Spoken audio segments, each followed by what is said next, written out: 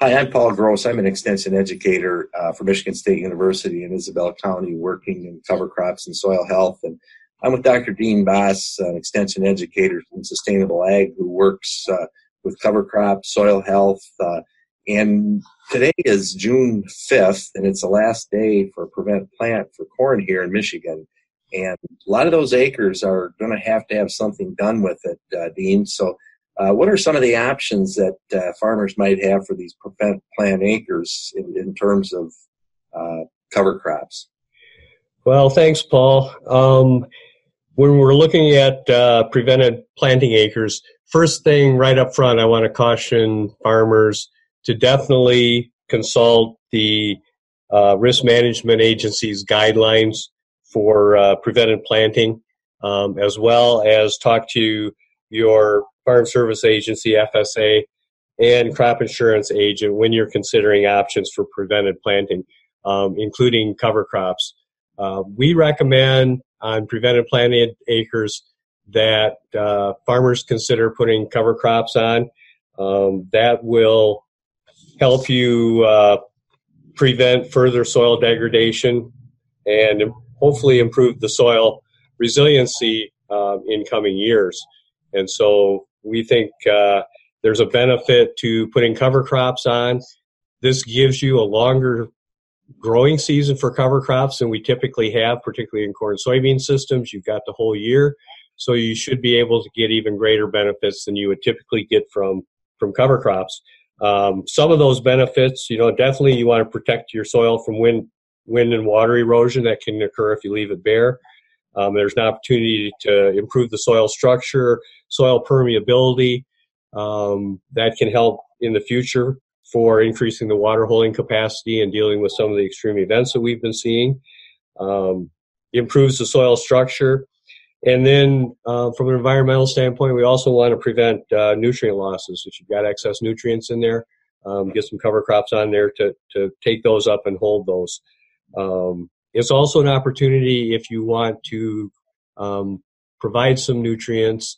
You can look at using some legumes to be a source for nitrogen for the following year. So those are some benefits, but all of those things will really help with the resiliency of your system to help deal with these types of issues in the future.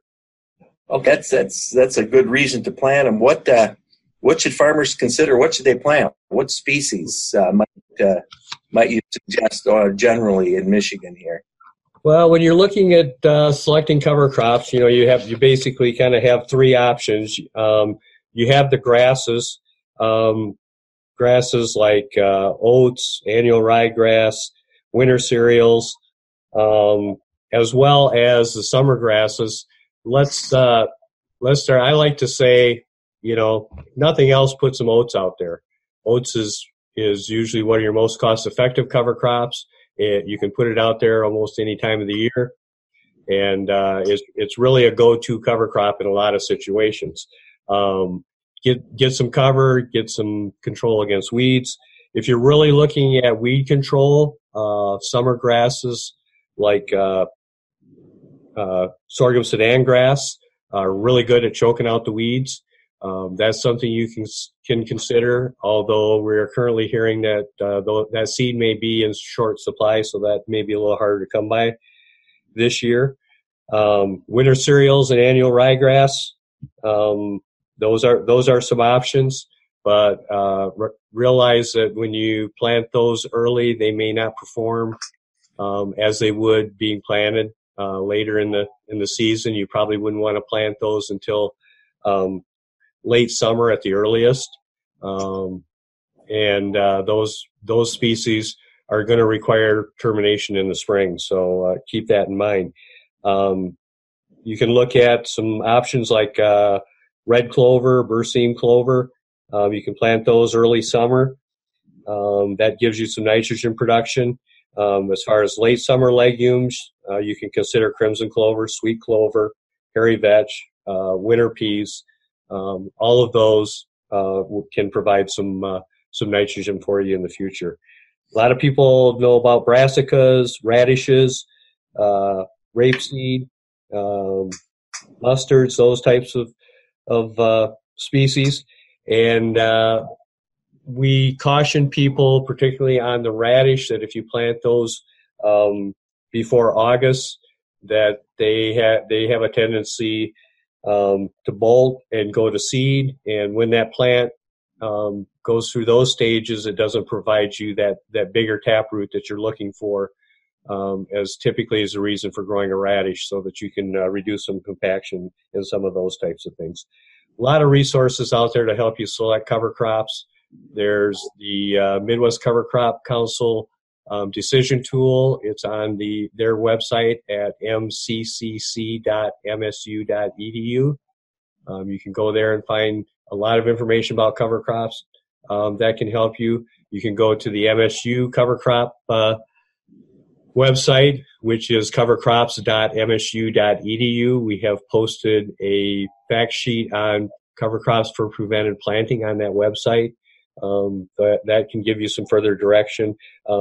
Do your homework when you're selecting the cover crops. Look at what you're trying to do in that field and how cover crops might be able to help you this year.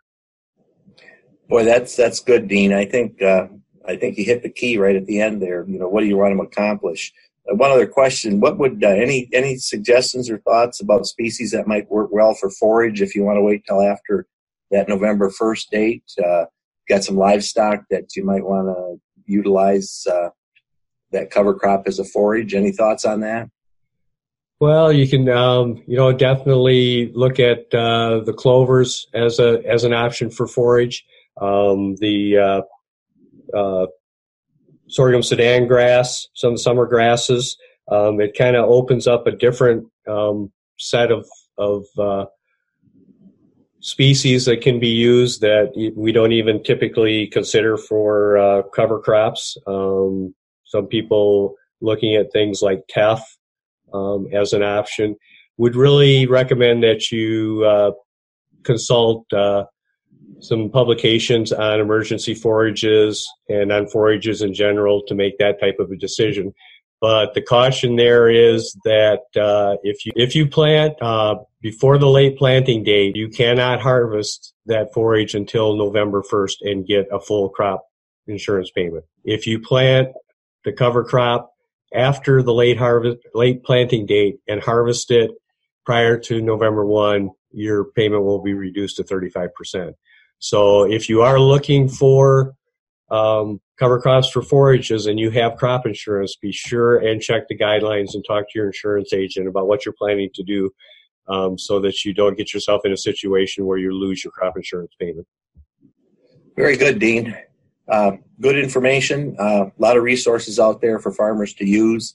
I think your key points are: make sure you check with your crop insurance agent to make sure you're following all the rules so you maintain eligibility for any payments.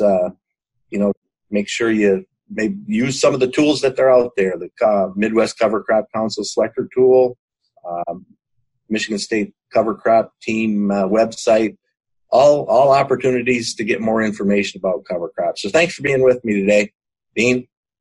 Thank you, Paul.